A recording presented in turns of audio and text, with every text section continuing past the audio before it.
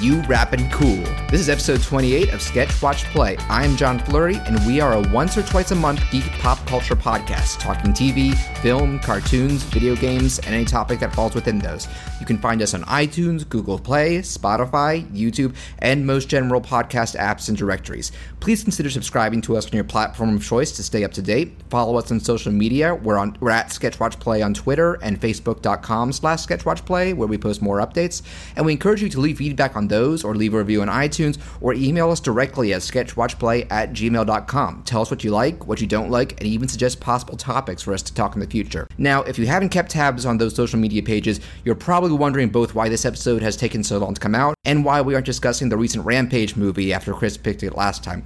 Well, we've begun another period like last year, where Chris has had to take a temporary hiatus from the show due to an increased workload and real-life priorities. So much like last year, I'm going to keep things going by filling the void he left with guest co-hosts, including familiar guests from the show's past and possibly some new ones. We'll still give Rampage that promised episode whenever Chris does return, and the silver lining is that by then it'll probably be easily available for you to rent or stream, since it's barely left in any theaters right now. But our first guest host is one you'll likely recognize if you've listened to us for a while, or even listened to our guest appearances on another show. So, good sir, please reintroduce yourself.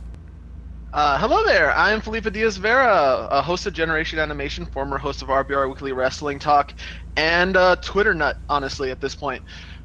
Returning from our Powerpuff Girls and Sam and Max episode, which I both recommend. Indeed. How have you been? As well as our semi-crossover that happened. Yes, I was on individually a couple times before it started. Then me and Chris were on for Samurai Jack, and Chris was on for House Moving Castle. Yes, so basically these two worlds kind of have already entered with each other quite a few times already. Yes. And I'm more than happy to be back. Yeah, it's nothing new, but when something works, you keep doing it. Yes.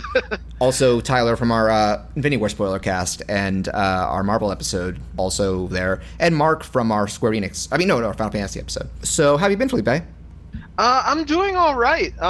It's been a crazy few weeks. Basically, a lot of work situations. I'm trying to see if I can become manager in terms of job, real life stuff. Nice. Episode 300 on Generation Animation is coming up really soon, and we're trying to plan what we want to do exactly. And on top of that, GenAn also now has a Mixler page. Well, technically not Generation Animation, fanoff.com. Yeah, your podcast network. So you go to fanoff.com or mixer.com/fanoff. There's going to be a live stream page for all the shows. So that's Erie International, RBR Weekly Wrestling Talk, Generation Animation, any show that's under the Fanoff banner. They're now able to go live. Yes, so they have a good variety of shows. I'd recommend RBR if you're into professional wrestling, and Erie International covers a different horror movie every week. Yes, indeed. So we're going to start streaming live. We just got to figure out what we want to do, because this literally happened in the middle of the week out of nowhere for us. So it's like, oh, this is happening. Yeah, they're also, as of this recording, your released episodes are in the middle of a themed bug month, or June bug month. Yes, we do have a Discord, which you can find links to our Discord on every single episode that we Yes, I recommend signing up. It's very entertaining. Animation. Yes, and we also like to give people behind-the-scenes stuff, previews of upcoming shows that we won't share anywhere else. Or polls. Of course. And we put a poll up. Well, first of all, we asked the Discord, hey, we want to do a theme month. What do you guys want to do? And they gave us suggestions, one of which was the Bug Month. We then put a poll, put it on all our social media to vote, and Bug Month won. And so far, we are halfway through. We talked about B-Movie and A Bug's Life. And if you could see a theme, Tyler picked ants for next week. Yep. Finally an excuse to talk about B-Movie, which was an amazing episode, even though B-Movie is such a dumb movie, but there's so little substance to it that like half the episode was about other stuff, like the Rose Bowl. I'm still upset that it's like Dave was so adamant about the fact that it doesn't matter that it's called the Rose Bowl, but it's literally a major plot point in the film. Call it the Rose Bowl. I was waiting for him to go like, you're from England, what would you know about the Rose Bowl? He literally thought it was about roses, and I'm like, no, college football. And so that's the main thing right now. And also, where can people find you and the show on Twitter? Okay, so for the show, you can find the website itself is generationanimation.com. Mm-hmm. Social media, we're at twitter.com/genanimation, GEN. As well as Tumblr, it's genanimation.tumblr.com. Yep. And our Facebook page is facebook.com/generationanimation. All one word, no spaces, no dashes, no nothing. As for myself, I am both on Twitter and Tumblr at Fizzucker. And you can also find my SoundCloud if you want to find also a little more best of and behind the scenes stuff from Generation Animation. I post it on there every now and again. And for the record, it's Fizzucker. Yes, indeed. Not a common nickname, so it's worth spelling out. That's why I love having it, because like at first I thought it was a dumb thing that. So have I ever told the story of the background of my name? I think you said it was kind of a play on the Snoop Dogg for Rizzle stuff. So sort of, yes. So basically, when I was in middle school, I was watching Total Request live, and Snoop Dogg was the guest, and Carson Daly, being the lamest person on the face of the planet at the time, just basically goes up to Snoop Dogg, "What up, my mother Fizzucker?"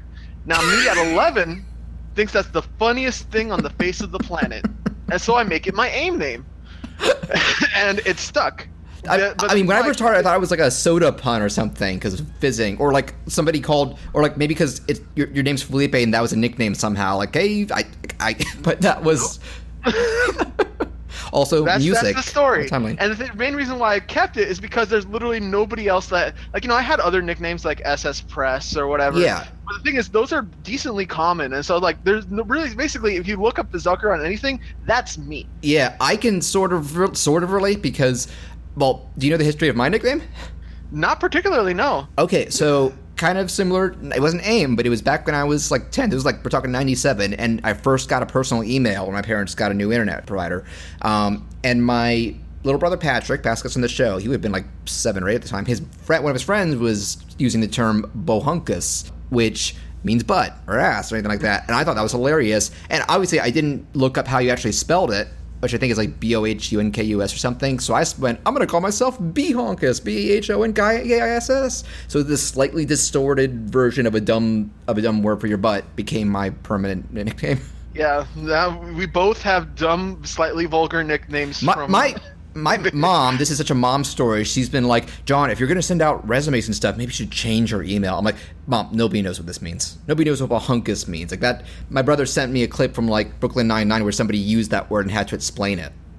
But another real quick, just to catch up, I'd still recommend you follow Chris on Twitter while he's away from the show. He's at C Wade the sequel, letter C, Wade like water, the sequel. He's still working on his passion project that feature at the Wheel of Monsters. I believe I've been seeing him post updates on Facebook, and I'm very curious to see what the final at least of his pitch. Did you ever see it on Vimeo when he posted the animatic? I never got a chance to, no. It's amazing. I believe he has secured some funding for it. It's super ambitious because it's like 40 minutes long, but I was super impressed with what I saw. I might ask him if I can help in any way with production on it, because I believe he's mainly doing stuff through the Adobe Creative Suite, which I have. So you can see him talk about that. You can see him talk about, other personal things going on, his thoughts on like pop culture and news events. And, I doubt he would be upset if anybody reached out saying, hey, I know you from the podcast. How are things? So we wish Chris the best. Hopefully you'll hear from him sooner rather than later, but I wanted to take his time with the stuff. Real life is always more important than a podcast, as fun as podcasts are. Yes, indeed. The same thing. That's why if you're a Gen N fan, Mark hasn't been on for the past 2 months. Or my Bianca hasn't been on regularly for like the past few years. Yeah, yes, exactly. We love Bianca, for the record. Bianca and Mark are both great, yeah. But real life takes priority. And just real quick self plug. I have finished 2 things that I've teased in the past. One a little relevant to you guys. Me and Chris have both gotten involved in one of my favorite animation movements lately, the Reanimate concept, where if you haven't seen anything like that, basically some people have had the idea to like take an older cartoon episode, isolate the audio, and basically the idea is that in the show, every time the camera cuts in this project, somebody else, an animator, reinterprets the scene visually. So you can find, there's been one for Dragon Ball, Sailor Moons, newer stuff like Steven Universe. My favorite so far is the Mama Luigi Mario World one. Chris is currently involved in one, I think he posted some character designs for recently. Is it Kirby Right Back at You? Yes, the episode, maybe the best episode of that show where they make their own anime. That episode's great because it's literally just slamming the horrible production crunch of cartoon production.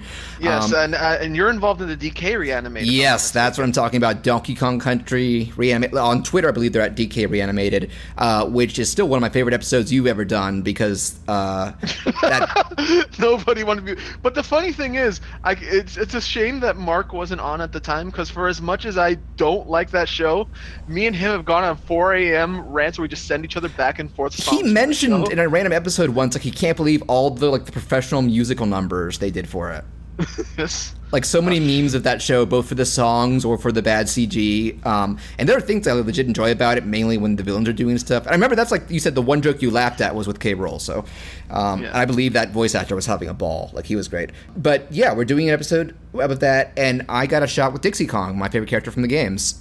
So that has been submitted, and you can find both. I did a behind-the-scenes clip of it up on YouTube showing the original clip, my reinterpretation, and the process of it. And the other cool one is I'm trying to do more gaming videos, and I gave myself a deadline for this because E3 was coming up, which we're about to start talking about soon.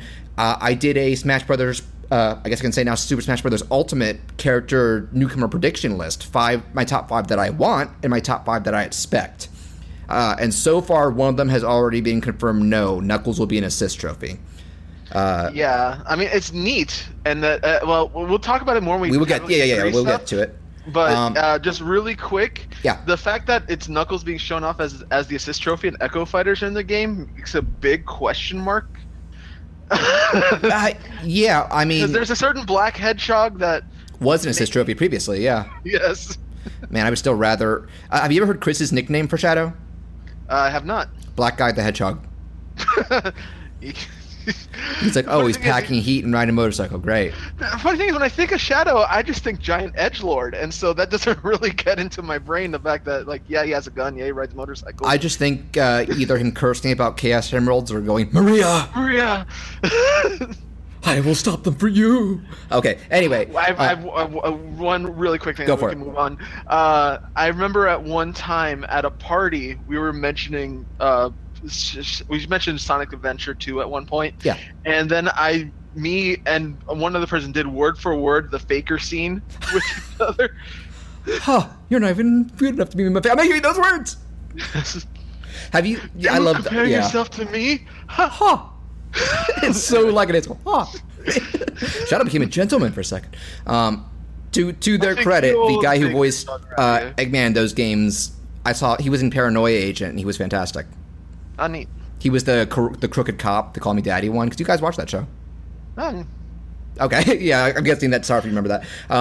No, it's just that my brain's going at a million. So if I'm in Gen N mode, I can easily recall episodes. But since this is technically just something completely different, like my brain is not in Generation Animation mode right now. Okay, we've already gone some crazy tangents, and we've got a lot of stuff to cover. So let's start out. So we have 3 things we're going to talk, and I'll get the more one-sided one out of the way because we're recording this on Thursday, the June 14th, and I guess, obviously by the time this episode comes out, it'll be publicly out, but last night, Wednesday the 13th, I took the opportunity when I saw a local theater near me was doing a special IMAX screening of both the original The Incredibles and an early screening of Incredibles 2. Superheroes are illegal. We want to fight bad guys. It defines who I am. We're not saying you have... What? Someone on TV said it. And I absolutely had to leap at this opportunity because... For the record, John will not be spoiling anything. Yes, no, I will not. I'm going to be seeing this movie on Sunday, so I don't want to know anything going on. I think sometimes we do movie spoiler cast if it's the focus of the episode, like Infinity War, but if it's just one of these opening things, then no, we'll keep things vague. And yeah, I'll keep things vague. But so Incredibles, for the record, is my favorite. The first one is my favorite Pixar movie ever. Like, I've loved plenty of their movies, and like I think you and me both, Coco was probably the hardest we've ever cried at a Pixar movie.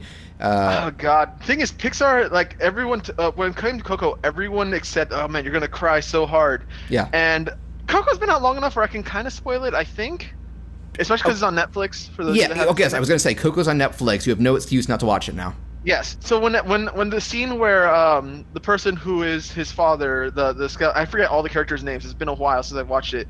Like he starts to fade away and die. It's like, oh, that's the scene I'm supposed to cry at. Okay, I'm not crying. And then he goes back to Coco. That's not the scene. It's Nope. it's the Remember Me guitar scene. I'm like, damn, you got me. And then the it last kept song going happens. and kept going. Yeah, Kept I going. did a Tumblr post recently. You're thinking about Hector, the ancestor, my favorite character.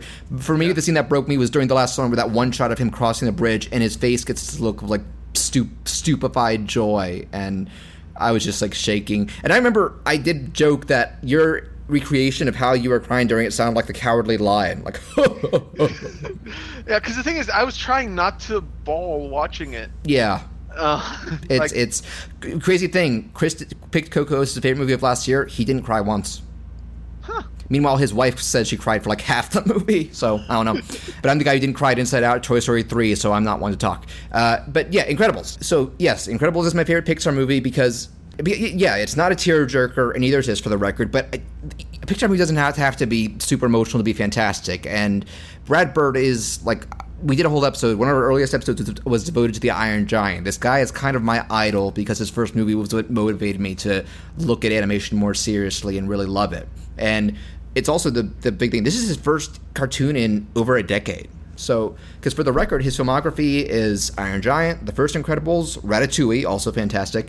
Then he went and did Mission Impossible Ghost Protocol, which was very good, just not what you expected. And then he did Tomorrowland, which I skipped and I heard kind of mixed things about. But he has been saying... I like Tomorrowland aesthetically, but yeah, I haven't writing-wise. watched it in full, and I'm just kind of like, eh. Yeah, but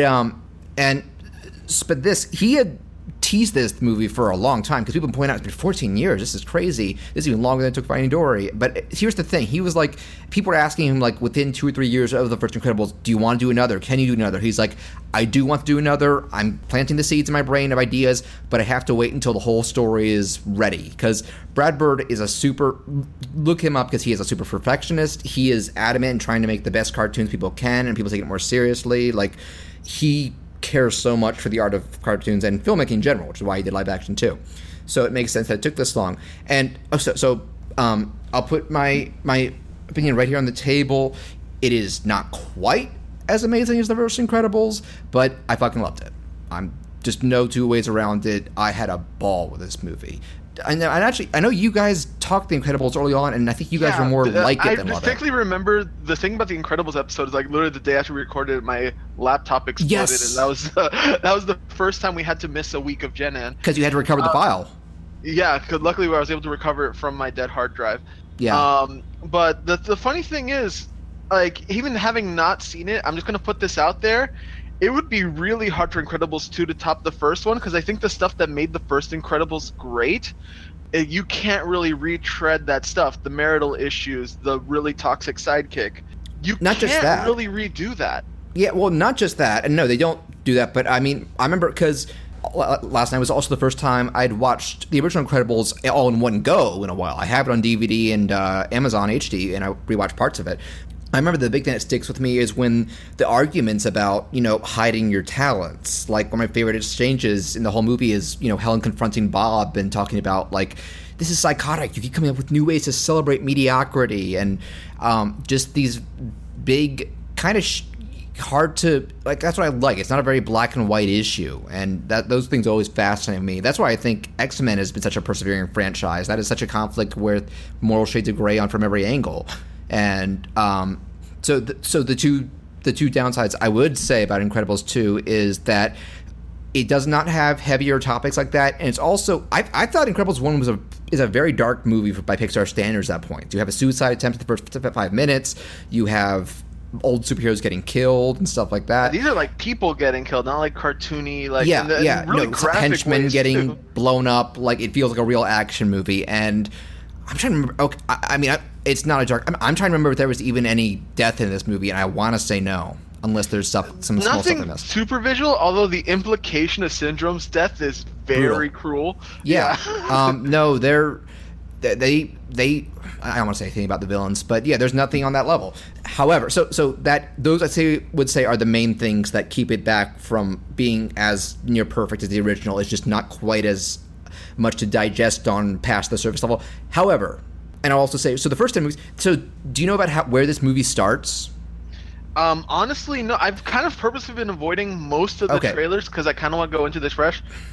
This is a minor thing. Is like a on Twitter there's an ad about Jack and eggs, and like that's literally Okay. all I really This is a see. minor spoiler. The very first, it literally starts where the first movie ends, with the Underminer attacking and them getting back into the fray. So the movie starts with that fight. Oh, neat. And now, while the original had an optimistic ending about the future of Supers without being definitive, this shows after the aftermath of this, there's still some obstacles in the way, and there are new characters introduced who actually do have the pull to possibly get Supers back in the limelight and get them approved again. But then they choose Elastigirl as the initial flagship person. And I will say, I know that I had heard that they were treating this as Helen Parr as the main character this time around rather than Bob. Oddly enough, I kind of felt by the end of this movie, this is really about the whole family. Not just Helen, not just Bob. There are certain chunks of this movie that they really devote to one of those five over the others, even Jack. Which, depending on how you felt about each of those characters in the first one, if you had favorites over them, maybe that'll make you sad. It didn't for me. Because the thing about the first movie, it's like it was pretty much just like the main couple, and like like the kids were focused and had some really good scenes. Like the chase scene is still one of my favorite. This time, Violet has a whole action subplot. sequences. Yeah. As does Jack. I know he's a baby, but if you remember how that first movie ended and saw the trailers, Yes. He still manages to bring up a dilemma, which and Jack doesn't quite have a subplot yet either, but he's still playing off this really well. So when this first scene started with the Underminer stuff, like I was enjoying it, and also this really. Seeing them back to back really did make you realize how much, because I still think the first movie looks really good, but this makes you realize how much further Pixar and CG has come in terms of detail. Like the lighting from second one is out of this world. Like bloom and subtle shading, and you can also see like there's more detail and range to the characters, like skin tone. Like there's just the natural progression of technology and animation techniques. But and it doesn't. I feel like it still wouldn't take you out of the movies if you watch them back to back. But it's there, and it's impressive that they still managed to capture the feel of the first movie. Because one thing I only found out recently, and it makes sense. Apparently, the movies take place in a parallel 1962. Are you aware of this? I knew the aesthetic was similar to it. I didn't Yeah. know if it actually took place in that timeline. Yeah, I just assumed somebody it was, pointed out in the first movie when Mr. Incredible was looking at paper, it has like the year is 62. It's just that it's a little more vague because there's the design aesthetic of the furniture and TVs and stuff makes sense, but there's like technology in this that we still don't have, so you kind of have to view it as a heightened alternate 60s. Which doesn't surprise me because Iron Giant also took place in the 50s. Brad Bird grew up during that time, and I'm sure it means a lot to him. So this opening Underminer scene, I was like, this is fun, this is cool, but it's not quite as funny or as good with its action as that first movie. But the moment that stops and the main plot kicks in, I was in until the credits rolled. Like, handled pacing and character and cinematography and writing and animation and stuff just super, super well. I liked these new characters, like the and great choices for the new voice actors too. I guess someone's a Breaking Bad fan because Bob Odenkirk plays. He and Catherine Keener are the two siblings who run the company that are trying to get things going. They're so they get a lot of screen time. They're both good. Minor teeny aside, and I'm just gonna say this, and then you can keep moving on. Yeah. But every time anyone mentions Bob Odenkirk, for some reason my brain goes right to Steve Odenkirk, who is the man behind Kung Pao Enter the Fist, And Jimmy Neutron. and Jimmy Neutron. Mine does too. I actually don't know if they're related or not. But yeah, he's fun. Catherine Keener's good. And also, a smaller thing, do you remember in the first movie that older government agent who was kind of Bob's friend who would cover up every time they did something crazy? Yeah. That actor died, so they replaced him with Jonathan Banks. Oh, neat. Yeah, and he still does a good job. I mean, obviously they got another kid for Dash, but he still blends in. All the other old actors are back, and they're great. I'm just trying to look at some of my notes. Even, they get even better with... I did kind of miss the vibe that the island headquarters brought from the first movie, because this is all more, urban or, shore side stuff, or suburban, but it looks wonderful. They move to a new house midway through, which is, I would love, some sort of special feature to just walk around that house. It looks so cool, and the features are so imaginative and beautiful. So the only other, and it also, what I guess I'm complaining about it not being as dark or substantial, and not a spoiler, but this is another movie that hides the villain's identity for 2/3 of the movie, like Disney likes to do, Pixar likes to do. It's not a super surprising reveal considering I counted the number of possible characters on one hand, and their motivation wasn't as interesting as Syndrome 2, but they still have good moments once, the mask comes off. Sorry, were you going to say something? Just like... I'm not going to spoil anything. No, but I had this conversation about, like, villain reveals and how, like, you got to be really careful with them because you got to make them not obvious, but at the same time, you got to make it seem like seeds are planted. Yeah, because you didn't like that about Frozen, that there were no seeds planted. Because it's such a hard 180 for Hans. And that's what I loved about it. But Zootopia, you can see the seeds when you look back. Yeah, Zootopia works perfectly with that. Same with Coco as well, but I want to spoil that. Yeah, Coco does it really well too. Yeah, but I still am wishing they'd just start to do more, introduce the villain from the beginning and go with it, because you get great villains like Jafar and Ursula and Scar like that. Yeah, but at the same time, then you get some... I hated How to Train Your Dragon 2. That villain was pretty weak. Yeah, that's just not a good villain. They're trying again with 3 with F. Murray Abraham. We'll see how it goes. I feel like I was the only person not hyped for 3, especially because it seems like the main storyline for 3 is, hey, Toothless is gonna fuck. It's giving me Despicable 3 vibes that you're introducing a palette swap of a main character, but it'll probably be better than that. That's going to be the plot of Hotel Transylvania 3 too. I might give it a shot. Yeah. So I've mentioned my complaints, but I really need to explain. I'm worried at this point making it sound like it's not very good. This movie is hilarious. Like, the first one had a lot of moments of good humor. This one goes more for it, and pretty much everything is a bullseye. Like, my theater, this is one of those movies that has a joke that left my audience laughing for like 30 seconds after it happened. I'll just say it involves Violet in a restaurant and leave it at that. And also, it does what you should do with a good sequel, that it continues to build on its characters and world. We actually get to see other supers besides them in Frozone. And yes, they are minor roles, but they do some creative action scenes and humorous moments with their powers and even some of their personalities. And what's another thing? I'd say that once some of the action gets going in the second half, some of it, I would say, is even better than a lot of the stuff in the first movie.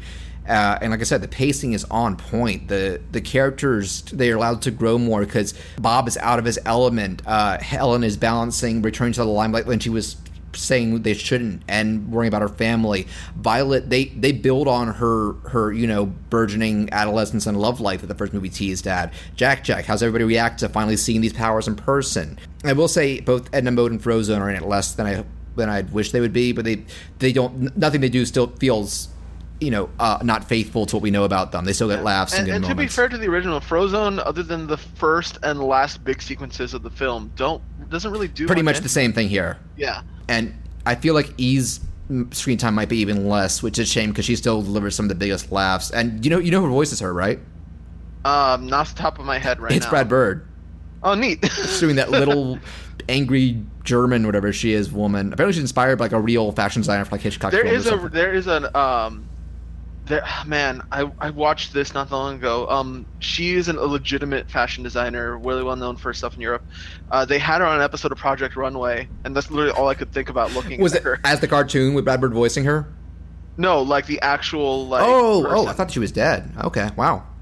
Like, no, because it's Project Runway, so this was probably like 10, 15 years ago. Oh, it's been on that long. Project Runway's been on for a long time. I did not know that, even though my mom marathons it. That's my mom's main pastime is reality shows. It was like E's like main, not E, Bravo's like main thing for a while. I couldn't tell you the network. But yeah, like Incredibles 2, like, so I'll bring it to a close by saying, yeah, I think that the fact that it's not quite as dark or deep as the first one is the main thing holding it back for me, but other than that, like, I was going into this because the reviews have been super positive. I was like, I don't need to be as good as the first. Just give me a great movie. And they succeeded with flying colors. I cannot see many people walking out of this more dissatisfied than happy about it. It was a total blast. Maybe more of a popcorn movie, so its shift from that to that more comedic might disappoint people a little bit.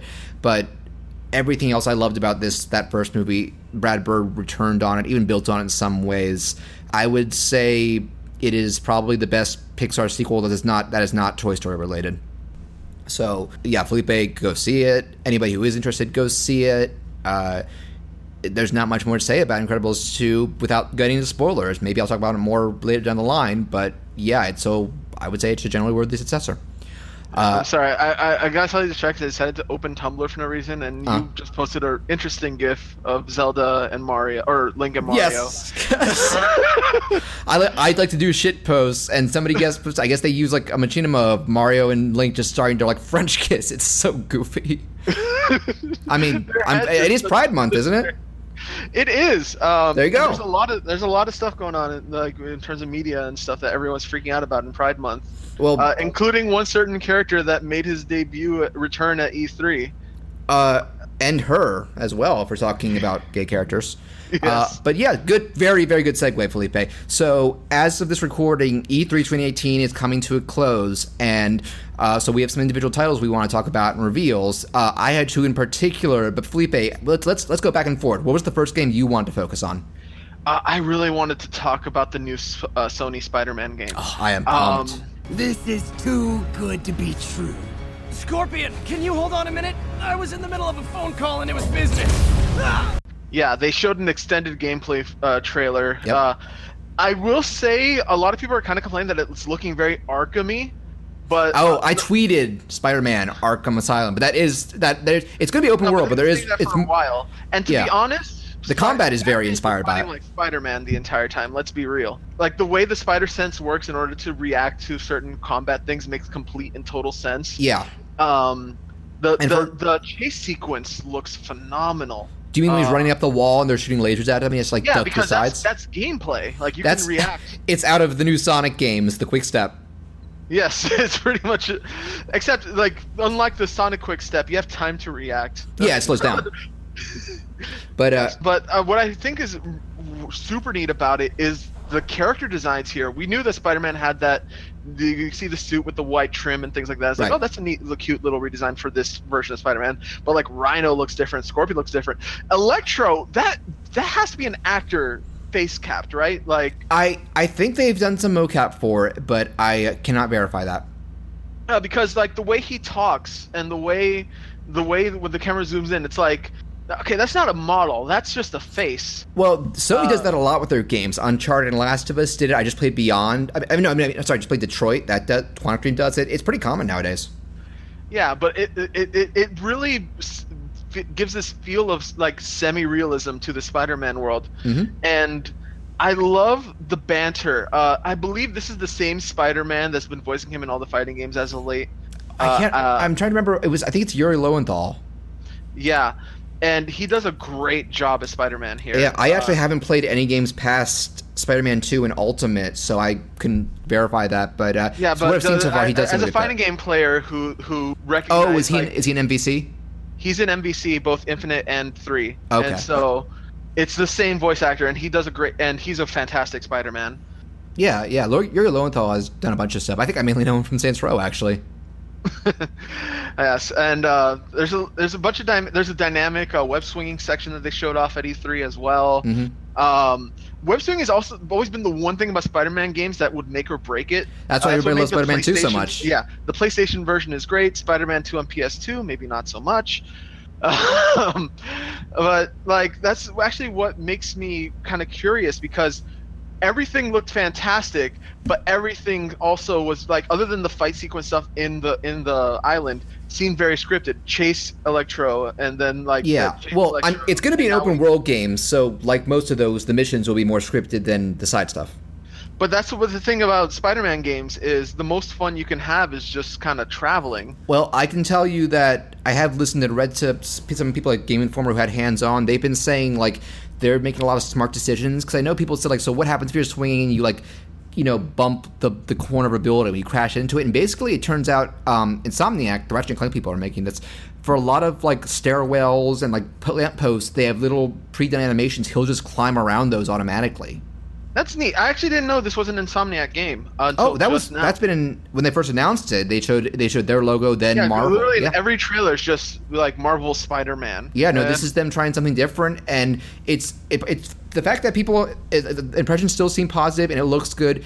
it also makes me excited for Marvel because they've been saying, like, this has never been tied to any of the movies. It's an original story, kind of like how Arkham isn't tied to any specific comic. They're like, we're trying to let good developers and publishers do stuff with our properties and not be tied down by those movie deadlines. Because that's why 99% of movie tie-in games suck. They got to rush. To be honest, that's why Marvel Infinite really failed too. They had to cut out a bunch of characters and cut out all these characters. We got to focus on the movies. Among other problems. We listened to our Sam and Max episode for his thoughts. Yeah, I talked a lot about how Marvel Infinite, fantastic fighting game, terrible game. Yeah, but so the other big thing that I know some people were hoping to see was, I believe it's Crystal Dynamics, the Tomb Raider people, are making an Avengers game.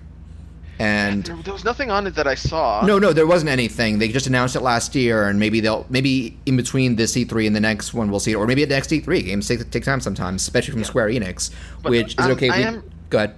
I am really happy though that you mentioned that this is the Ratchet and Clank people, because there's one really, like, Ratchet and Clank, like, yeah, it's technically not a platformer, Spider-Man, but if you consider the movement options that you have in that the swing game, shot. Yeah, things like the swing shot, like, it makes total sense. Also, I'll go a deeper cut. Did you ever play Sunset Overdrive? I did not. I've heard great things about it. That is like my favorite Xbox One exclusive, and I wish it sold better because it sounds like they're not doing anything else with it. But that was the first time Insomniac did something that was an Xbox exclusive, and I think that even more planted the seeds because it's an open world weapon-based game, but there are no vehicles. Your character can parkour, grind on rails, swing on telephone poles. I think that might have been the proof of concept when they went to Marvel and was like, hey, we can do this. Like, look at footage. You'll see, like, yeah, these guys can do Spider-Man. And that game was a blast to play, so it gives me a lot of hope for this. Yeah, but like the trailer, I think the story is being executed really well. I think the Spider-Man characterization is done really well. Mm-hmm. Like the scene where Scorpion grabs Spider-Man's face, and it's like, can you hold on for a second? I'm on a call right now.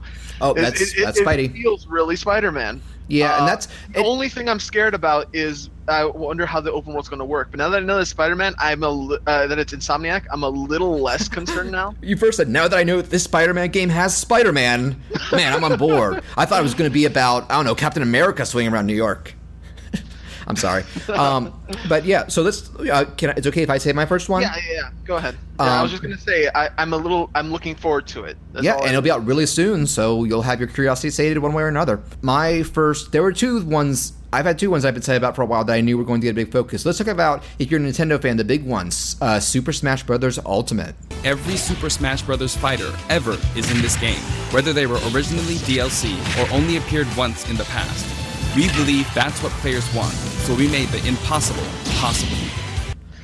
Everyone is back. Everyone is here. Everyone is here. What a hook. What a obvious, yet I never thought about it, and it's so satisfying hook. And there's probably going to be more hooks beyond that. They said they're going to reveal more.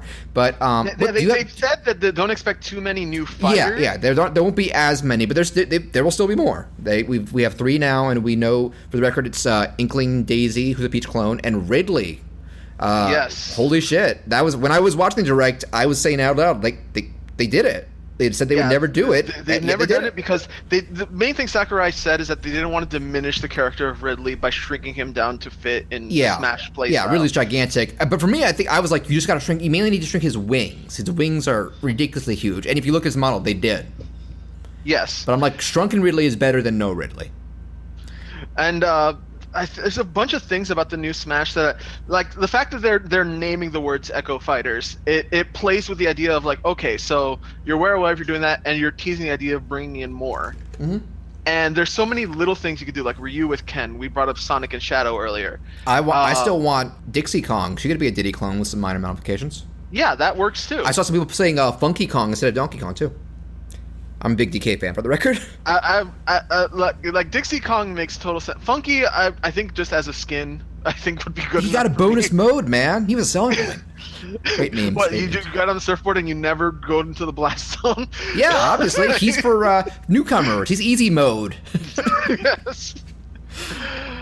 I just want to see a Smash box art with on the corner bonus Funky mode. Yeah. There's a bunch of little things that have been told, like, basically they talked about a lot. Oh, they've got in depth, and it was all super promising and smart. Like, the fact that when you have characters who have meters of ammo, like Cloud's Limit Break or Robin's Tomes, you get meters for those now. The Robin thing is huge, because literally if you were a Robin player, you never knew when you were going to run. Yeah, that is so smart.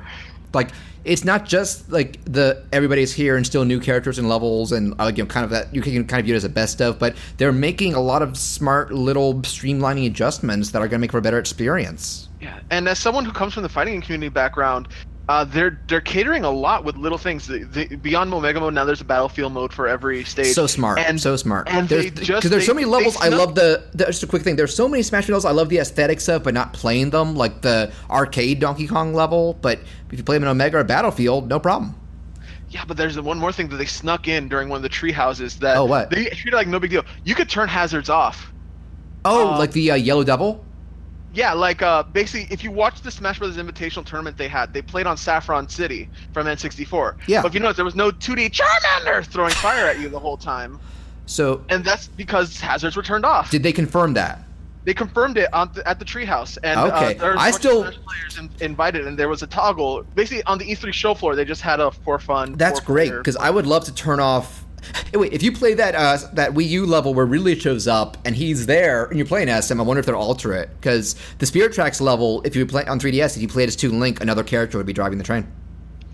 Yeah, so like hazards are going to be off for people that want to play on these big stages, but don't want to just play on a flat ground and don't want to deal with hazards. Yeah, and I'm still wondering, like, I'll bet there's still going to be some sort of new mode, because, Brawl had Subspace Emissary, Melee had Adventure Mode. Specifically gameplay, and so I feel like they're saving, like, other stuff for later. Yeah, I mean, I feel like the Smash Tour thing, I agree that it was kind of an underwhelming new thing compared to what came before. I was a big Subspace fan, and I'd still love for them to do some sort of, even if it's a shorter sort of campaign. I kind of secretly wish now that Break the Targets isn't Angry Birds anymore, and it's legit Break the Targets.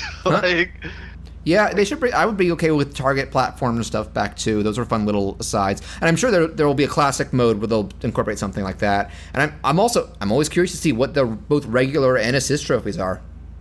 Yes, assist trophies, there's a bunch that they didn't announce at the Direct, but if you watch everywhere else, whether it's like those little characters, I saw Crystal character videos they put on YouTube.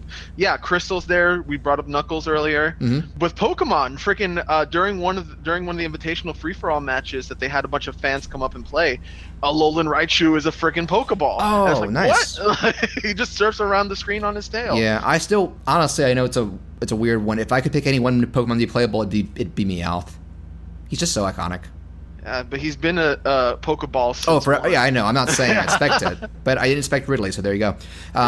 And yeah, so we're really excited, and not a long wait. It's coming out in December. Yes, I am not a Switch owner, but once I'm done with my CEO trip and going to Florida SuperCon next month, I am buying a Switch. Yeah. Oh, I also recommend. There are already a bunch of good games to recommend. Zelda. Yeah, I know. There's a bunch of stuff on Switch that I want to play already. Like freaking when Bayo 3 comes out, I'm going to be playing that. The hell. Yeah. Freaking Odyssey, Breath of the Wild. I would honestly Kart. also recommend Xenoblade 2 and Mario Rabbids. And actually, you mentioned Bayonetta. Maybe we can segue to a similar game that you were excited for that was finally announced. Yes, Devil May Cry 5 was announced by Capcom. Yeah, he's real pro at smacking demons around. That's why I built him that well-functioning arm to kick demon ass. Finally, this is the first true Devil May Cry sequel in a decade. 10 years. Yeah, because look, and for the record, I did not hate DMC. No, that's one of the only ones I played, and it did seem good for what it was, but, it wasn't a proper sequel, and people didn't like the new design stuff. The thing about DMC is, gameplay-wise, it was perfectly fine. It was good. It was fun. Storytelling-wise, it was okay. You could tell it was in different hands. Yeah, but my main problem is the characterization of those characters was handled pretty badly. And they randomly decided, let's just take a few random shots and stabs at the original franchise. It's like, that one's lame. You want to play this one. Yeah, like, oh, white hair? No way. Yes.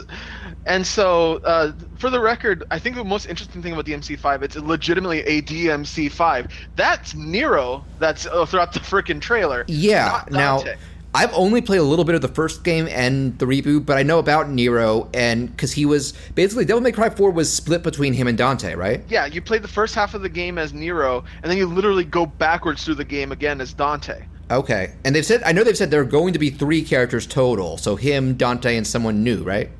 Yes, it could be it could be Trish, it could be Virgil, it could be who knows. Who's the one in the second game? That's Dante in 2 as well. No, there was a girl in the second game you played as. I don't know. I never played 2 on nobody liked 2. Nobody liked 2. Yeah, but it's most likely going to be either Trish or Virgil, unless it's a brand new character, which I'm down for, honestly. Or it could be freaking DMC Dante, for all we know. Oh my god, they're going to do like Sonic Forces. Create your own devil! And the character doesn't talk. He just goes, oh. Oh god, there's so many. I know you've done like multiple talks on Sonic Forces. I did a video about how I liked the game, but the story was garbage. And I remember back when you had you on, I was talking about how dumb Infinite looked, and you were like, no, they know they're being stupid. It's going to be tongue-in-cheek. No. That's what I thought, and it seemed like the thing. I wish. Here's the thing: in execution, like they played it 100% straight, and that was a problem. That's the problem. Yeah. Like, you're trying to make a Dark Sonic game again while the character is still cracking wise, and it's just dumb. Like, the thing is, if you take Infinite as a tongue-in-cheek character, I fucking love him. His freaking edgelord theme, and his mask and dramaticness. His the fact voice. That when you take the mask off, he has 2 freaking I am not weak! But, like, if you play him for reals, then all of a sudden he just becomes lame. Yeah. But Devil May Cry 5. Yes, I'm sorry. But the great thing about DMC 5 from aesthetically, like, the thing is, DMC looked semi-realistic as well, but all the other Devil May Cry games have this like faux, like Japanese anime CG look to it. Yeah, very kind of manga exaggerated. Yes, they've actually openly said that they've scanned real-life people in costume to get the look and aesthetic. So I know that DMC was mocapped as well. Yes, so they did that with Devil May Cry 5, which is why the characters look very realistic, save for a little bit of questionable hair. All right, I will ask you this, because I remember you mentioning this. I didn't watch the trailer. Does Dante still look like Steve Buscemi? Dante looks weird. You ever see the cover of World of Warcraft with the white-haired guy? He looks like that? No, because Dante looks... I don't know. He's older. He has like facial hair. Mm-hmm. He still looks cocky as hell. But the thing is, it's 4 seconds, and I can't really. Have they said if this takes place a couple of years after 4? They haven't set a timeline. It's clearly after 4 because they even show a scene in the trailer. The whole reason Nero has that story is that his left arm is a double arm. It's part of Virgil. All this stuff. He loses that arm, and so that's why he has a mechanical arm. Which is again, I wonder, is that Virgil in the cloak? I was really hoping you were going to say it was Liquid Snake's arm. He starts talking like Leonardo. Hello, brother. Oh God, that's good. Snakes in Smash. Yeah, and David Hayter again too. Yeah, David Hayter's back for it. I met Hayter at AwesomeCon last year. Nice guy. Otacon, there's a dragon here. Mei Ling, Samus took her clothes off. Oh God, those codec calls are fantastic. They might be returning because somebody asked some of the localization guys for Smash. They're like, they confirmed David Hayter's back. They actually could not. They weren't sure about like if they're going to be able to do codecs for all the new characters. It could happen. We might just get the old ones. We'll see. Yes. I hope so. But the main thing about DMC 5, really quick. Yeah. Combat-wise, it looks and plays like a Devil May Cry game. Right. Really, that's all you could ask for. Especially after so long. Yes, the fun to be able to chain combos like gun, sword gun, air juggles, things like that. I'm excited for it. And the funny thing is, I'm not even a huge Devil May Cry fan. Like, I played 1, 3, and a little bit of 4. Mm-hmm. But the presentation, the fact that they have basically Metal Gear Rising music, because Nero is kind of the Raiden equivalent. Yes, and like basically, and I freaking loved Revengeance for the record. Yeah, I played some of it. Yeah, like those kind of fun character action games, I am all for. Between that and Bayonetta 3, like you said, you've got some good times in the future. Yes, and so I'm very much looking forward to how Devil May Cry plays. And it's funny you should mention Raiden because his voice actor has happened to play a character named Axel, who is returning as a good guy in my most anticipated game of all time, recently delayed to January 2019. You're following her. Maybe she's one of the 7 pure lights we need. The new 7 hearts. Now, set your heart free. That would be Kingdom Hearts 3. I'm sorry, it took me a second. It was a long road, I know. Especially since here's the funny thing. As someone that has only played 1 and 2, you know how funny to see my Twitter explode with Aqua got Norden. Oh, yeah. Like, Aqua got Norden. Did you see the Pro ZD video? Yes. Everybody's Norden. I think there were Smash jokes about it, too. They were looking at yellow-eyed characters. They got Norden! Yes. And do you have any idea what that even means? I read up a little bit on it. Basically, she's like a vessel for Xehanort. Long story short, she got possessed by Spock. Like, no, just because her has yellows doesn't mean she's Nord. She's probably just consumed by the darkness, can break free because of Mickey, blah, blah, blah. That's what I love. I do take the Kingdom Hearts plot seriously, but I love that you just said she can be brought free of the darkness by Mickey. Because you've still got the, like, I mean, to be fair, like, I grew up watching some of the old Disney shorts, but from, like, my teen years onward, my go-to for the Mickey crew is Kingdom Hearts. Because they are the main integral people in terms of Disney.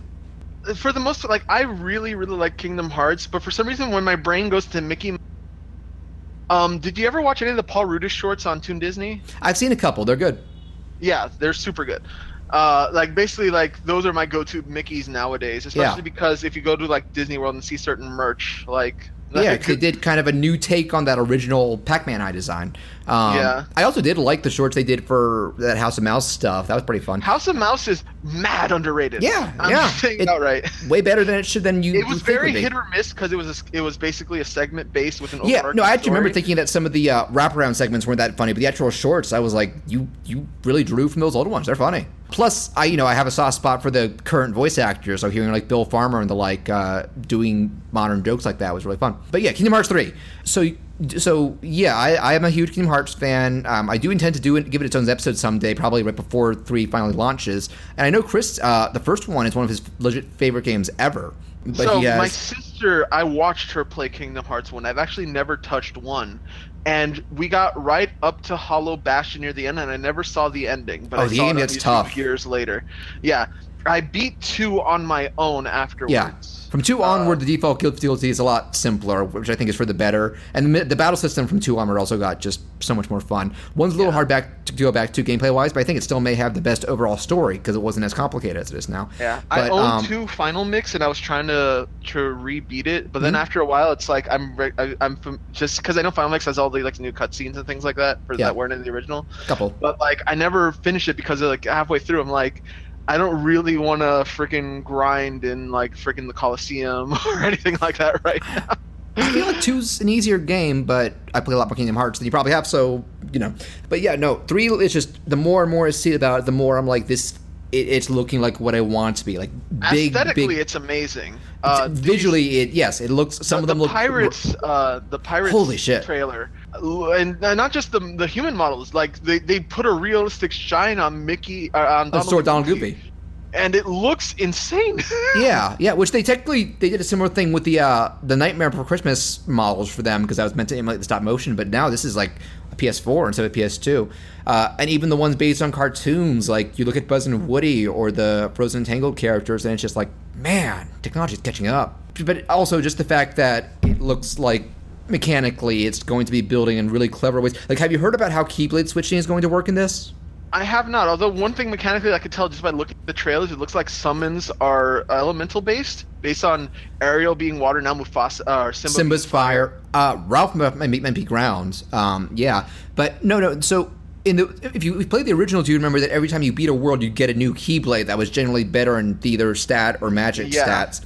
But that would mean that by the end, most of them would be obsolete. Here, it's different. You're going to use like the D-pad or something and switch between them, and I think Sora's stats will be independent of the Keyblades, and they're each going to have like different advantages and super moves. Like there are certain Keyblades that you kept even if they weren't as good, because certain ones like give you more money had item draw or something like that. Yeah. But that's again returning to grind. This is something that's persistent overall. Like you'll be getting different. You can just switch between them on the fly. And so if you've seen the parts where like the Monsters Inc. one turned into like big claw yo-yos, the Toy Story one turns into like a rocket hammer. It's like you'll be able to generally access each of those anytime from the moment you get them forward, which is really, really... Like, they're making some smart moves, it seems. After, the PSP and 3DS games pretty much stuck to... Well, for the Keyblades, they took the same thing. I think they also made some cool evolutions, like the command deck, which is I'm going to miss. They replaced with the MP meter. It looks super fun and flashy and fluid as it should. One quick thing, and I want you to be honest with me as a Kingdom Hearts fan. Sure.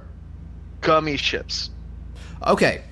Gummy Ship, the first one was horrible. It was clunky and slow and boring. 2, Gummy Ship was not amazing, but it was actually, I found, legit fun. It was way more faster paced, way more energized, and generally didn't overstay their welcome. And this looks to be following the 2 style. And I still feel like the smart thing would be for them to do would be to make them optional from the start, and maybe just give you more item goodies if you want to play them.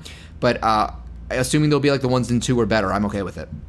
I know, because like I was actually I'm not huge on reaction videos for E3. You kind of have to watch some of them because there are people like legitimately excited about. I've done a bunch for Smash and Kingdom Hearts. Yeah, I remember watching Maximilian's, and everyone's just super excited, and then he sees Gummy Shoots and goes, "No!" Not surprising. It could suck. I'm not going to lie, but they're not. It's not for everyone. That's not what people play Kingdom Hearts for. So I get it. But I know I did want to mention something to you because I remember when you said before you really wanted to see the Big Hero 6 world, and they still haven't shown it. Yes, I found out why. They're seeming like they didn't announce Frozen until like literally E3. And so it seems like with the what? And Pirates, they announced that the next day. So it seems like with the exception of Pirates, everything is based on the CG movies. And so we have Frozen, Tangled, announced Big Hero 6, but nothing seen yet. Well, Hercules, not Olympus. Well, Hercules, I feel like that's more of a staple for the Coliseum and things like that. Yeah, I don't know if they'll have a Coliseum this time though, but who knows? Yeah, and of course Twilight Town's there because we have to find Roxas. I think they said Hall of Bastion will exist too. Yeah. But like it also brings if we're being mostly exclusive CG worlds, we could probably count out any 2D worlds either coming a lot of them either. They've used up most of the big ones already. Yes. Though I'm not gonna lie, because the Kingdom Hearts 2 Aladdin level was Return of the Jafar, I would love a King of Thieves level. Yes, and so I'm going to pull up really quick a list of Disney movies that came out in the past few years. Yeah, but while you do, let me just clarify, because they actually did, somebody asked them about why haven't we seen Big Hero 6, and they gave a very straightforward answer. Gameplay and like model-wise, that thing is done, but we haven't finished the cutscenes. That's always something we want to show off as well.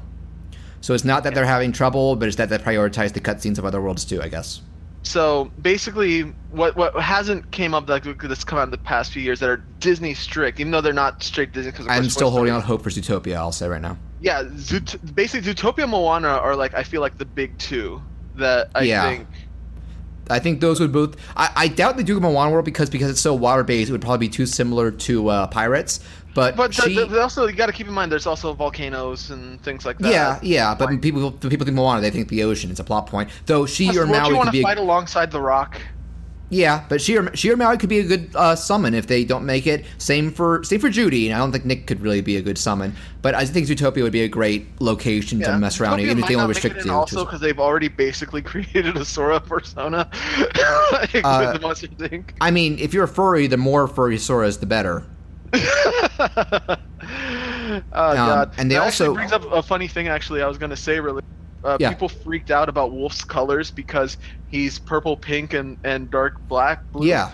Which are the colors of the bisexual pride flag. Wolf could be gay. We don't know. Wolf is bi. I know that. I mean, I know they said this direct. It's basically directly based off his Star Fox Zero redesign. Same with Fox and Falco. So maybe I don't know. Axe the designers from that game. Yes. I just wanted to throw that out there because it was something that blew up on my Twitter. Man, I feel like that's something Chris would have heard about. It's funny because like I follow so many artists on my Twitter. Me too. And like about a third of them are like really good people that happen to draw Anthro stuff. And so whenever a big like furry thing happens, it blows up my Twitter. Yeah, I know Chris's wife Serena. I don't know if she posted on Twitter. She does furry commissions often. She's a really talented artist. I think she'll versatile. And just a real quick, you just remind me. It's not a drawing, but did you see the tweet I did about Zelda's redesign for Smash? Oh, the Link Between Worlds. I didn't see the tweet, but I dig it a lot. Oh, I love it. She's so cute, and I was kind of bored with trying to anyway. No, I did the jealous girlfriend meme. Oh. The boyfriend was Link, the girlfriend was old Zelda, and the newcomer was nice. Zelda. I actually saw a funny one where basically with Kingdom Hearts where they showed coming 2018 and it's regular Aqua and this says January 2019. Yeah. And I'll say right now, if you're upset about the delay, that's fine, but I had always pegged it as like a November, December release, so 2 months is negligible. I'm like, we've been waiting for a decade, 2 months is nothing. And somebody pointed out the Toy Story reveal was almost a year ago, and I was like, wait, you're kidding, right? That was like half a year. I'm like, all right, we don't have to wait long. Also, I have seen some of the cut. Did you see the gameplay videos of the Toy Story level? These aren't recent, right? This is like maybe like a month ago. Yeah, then I have, yeah. Yeah, so I it's know not they it's showed not some Tom, stuff. It's not Tom Hanks and Tim Allen, but the Buzz one sounds really good, and I think they did get Ham and Rex's actors. Yeah. Also, Josh Gad confirmed on Twitter. Yes, that's he did. Him. It's Olaf, and it sounds like Idina Menzel to me, but she hasn't updated her Twitter in a while. Well, Idina Menzel only does the singing. Oh no, she does. No, she's You're both. right. Yeah. I think everybody in Frozen did their speaking and singing, because a lot of them came from Broadway. But no, the thing I love about that I'm already getting a sense of, at least from the Toy Story level, is that there's going to be some kind of meta jabs. Because did you see Sora talking about they're doing the thing of splitting worlds in two? Wasn't it Rex that was going like, "Oh man, I love your game." Yeah, basically, the idea is that the toys they turn into, there's some like action figure show for media franchise that they resemble. So Rex is talking about like, "Man, I'm playing your game in months. Bahamut's really tough." And then it gets even better because they do the thing that they did in the 3DS game where like each world has been split into two like parallel halves. So that's sort of like that's why Jesse and the rest have disappeared. And Buzz is like, "That's ridiculous." "Oh, that's right. You're from a video game." "Well, in real world, that's ridiculous." It's great. I'm sure there's going to be more jokes with that about like I mean, in the Frozen trailer, like Anna's like, "Are these more friends off?" He's like, "No, I don't know anybody blue, green, or super spiky." So they're gonna be joking about Sora's hair and stuff. The more tongue-in-cheek stuff I love, the better, because you can keep the main story serious, but I'm fine with them being ridiculous. Like, I'm the guy who, when they said, "Yeah, we're doing a Steamboat Willie level," I was like, "Fuck yes." Yes, I'm all for it. I'm gonna buy it. I'm gonna play it. Mm-hmm. I'm just warning everybody. If you want to, my in-depth analysis on the extended plot of Kingdom Hearts, you're not gonna get it. That's fine. I just side note. I remember back when I was, I'd hope they'd make it on PS3. I was like, I want an Enchanted level. You go into the real world. Sora's looks like a cosplayer, and Donald and Goofy are just real animals walking around. I think I did hear they're doing an Enchanted sequel, so the opportunity is still there. But for the record, if I'm being realistic, my main ones I want now are Zootopia, Inside Out, and Incredibles. Well, Monsters, Inc. looks super fun, too. Yeah, I'm actually super excited to see everything that they do, because basically it's been a lot of cinematic stuff and just a little bit of gameplay over the past. But the gameplay looks fantastic. Did you see the Door Factory set portion? I did, yes. Oh man! And the Frozen, you get basically ice skates, and you do like I think they call it Goofy Slalom. And you fight the freaking snow monster from. Yeah. I think his name is Marshmallow. I think I saw some merchandise. But yeah, that was a given. I'm like, they do Frozen, he's got to be a mini boss. And I kind of hope they give you some way to fight Hans, if he's even in it. It would be a slaughter, though, wouldn't it? You fought Clayton in Kingdom Hearts 1. Clayton from Tarzan? Yeah. Clayton has a freaking shotgun. He can be a teeny bit of a threat. Hans is literally just a dude. You fought Captain Hook in 1. All he had was a sword. Come on. I guess. Kingdom Hearts is not a series held back by logic. You can at least admit that. No. So any other games you want to talk about from E3? I think we have room for one more. There's one last one that's in my mind, and it's not one I think of when we talk about things that we need to talk about from E3. Which one? But Devolver Digital had a press conference recently. Okay, let's party! Yes. Yeah! Suck on my missile punch! And they announced they are bringing the 2004 Dreamcast game Metal Wolf Right. Bravo. Yeah, they're bringing it to PS4, Xbox, and PC. And I will buy it day one. The game looked pretty decent, and actually, even if I buy it and it plays horribly, I don't care, because I think that may legitimately be the funniest game I have ever seen. The cutscenes are incredible. Yes. So those of you that don't know what Metal Wolf is, allow me to give you just a basic synopsis of the plot. From the maker of Dark Souls, by the way. Yes, From Software, who is people that made Dark Souls, made this game.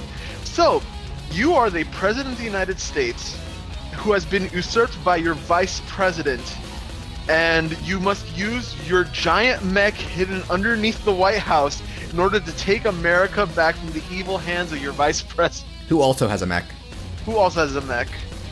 And even beyond that premise, the dialogue and scenarios are mad.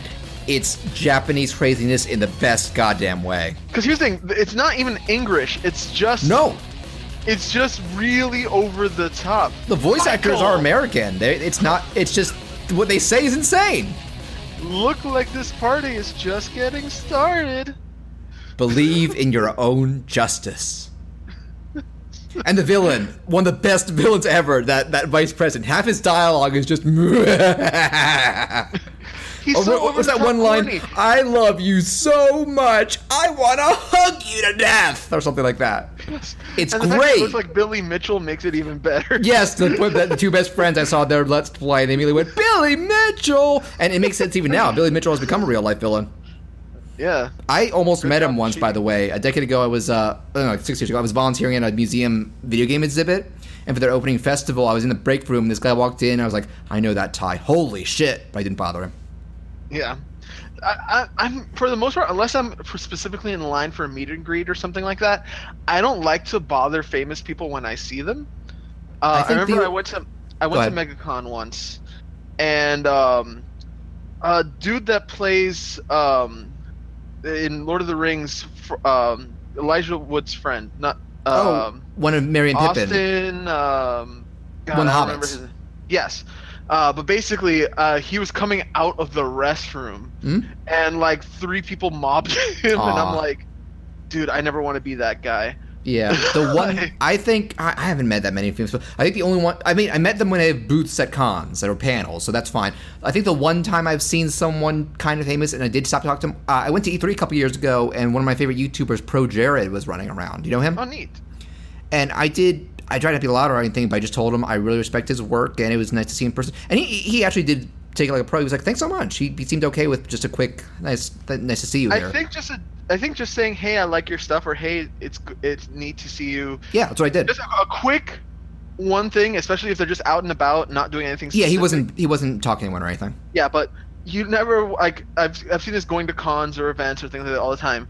If they're in a conversation, if they look like they're doing something really busy, if they're not in their booth, or if they're, like I said, coming out of the restroom. Don't interrupt. Yes. How did we get from talking about this from Metal Wolf Chaos? Billy Mitchell. Oh, of course. All things lead back to Billy Mitchell. Yes. But yeah, no, Metal Wolf Chaos, like look up the cutscenes, look up a Let's Play. Have you seen what the post-game completion bonuses are? I have not. I've never played the game. Look up the Awesome Games Done quick stream. They beat it in like an hour, but they play all the cutscenes. I know one of them is a American flag skin for the mech. One of them is a gun that shoots a football of confetti, and one is a gun that shoots sharks that plow through the ground. Of course. And you also, the White House is a boss. They cover in armor, and your assistant goes, "They should call it the Fight House." And the boss life meter pops up, God. White House. Beautiful. I can't wait to play this game. I'm excited, and do you know why? Because I'm the President of the United States. That's his catchphrase. Yes. That's what ends the game. He gives a speech.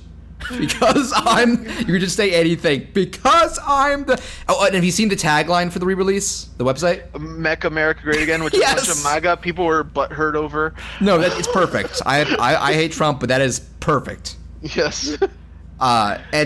You have seen the beginning when he shoots the statue, right? Yes. Okay, just a quick thing. I think we can move on after this. Memorial, like the river parts. Well, the game came out during W, so I think he's a W analog in the statues of his dad. So if you shoot this statue, there's no indicator that you should. If you do it for a few seconds, you hear his ghost go, "Don't shoot at your father, Michael." You shoot some more, he goes, "You're making me sad, Michael." You shoot some more, and he goes, "Have you lost your American soul, Michael?" It's glorious. Wow. Like, you can't make this shit up. No. It's almost to the point where I'm like, you make a movie of this. I will be there. I will camp out. This is the best. Ugh. Metal Wolf. Man, let me know if you're bored. I have to make the frickin', I'll make a thumbnail for you for this episode of frickin' Captain Falcon in the Metal Wolf. Oh my lord.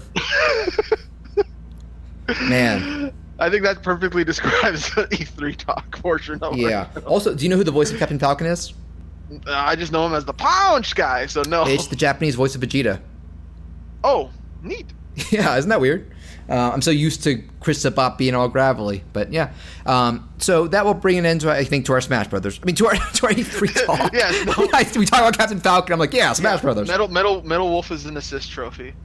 Yes, do it. It's not coming to Switch. I don't care. Break the rule. Put him in.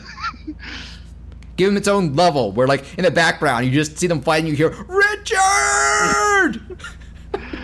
Oh, speaking of background stuff, did you notice one neat thing? I don't know if you watch any of the gameplay of the Ridley stuff. Not really. Go ahead. When you do Ridley's final smash and he blows up the Samus's ship. Yeah.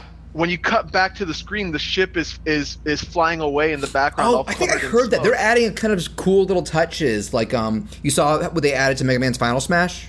Yeah, Proto Man and Base. There's a lot of assists. Like, Ness and Lucas have their sidekicks show up. Pokemon Trainer can be a girl. Like, they're just, even for existing one tiny thing about Pokemon Trainer being a girl. She has shinies. But finally, the color palettes are not just random. Yeah.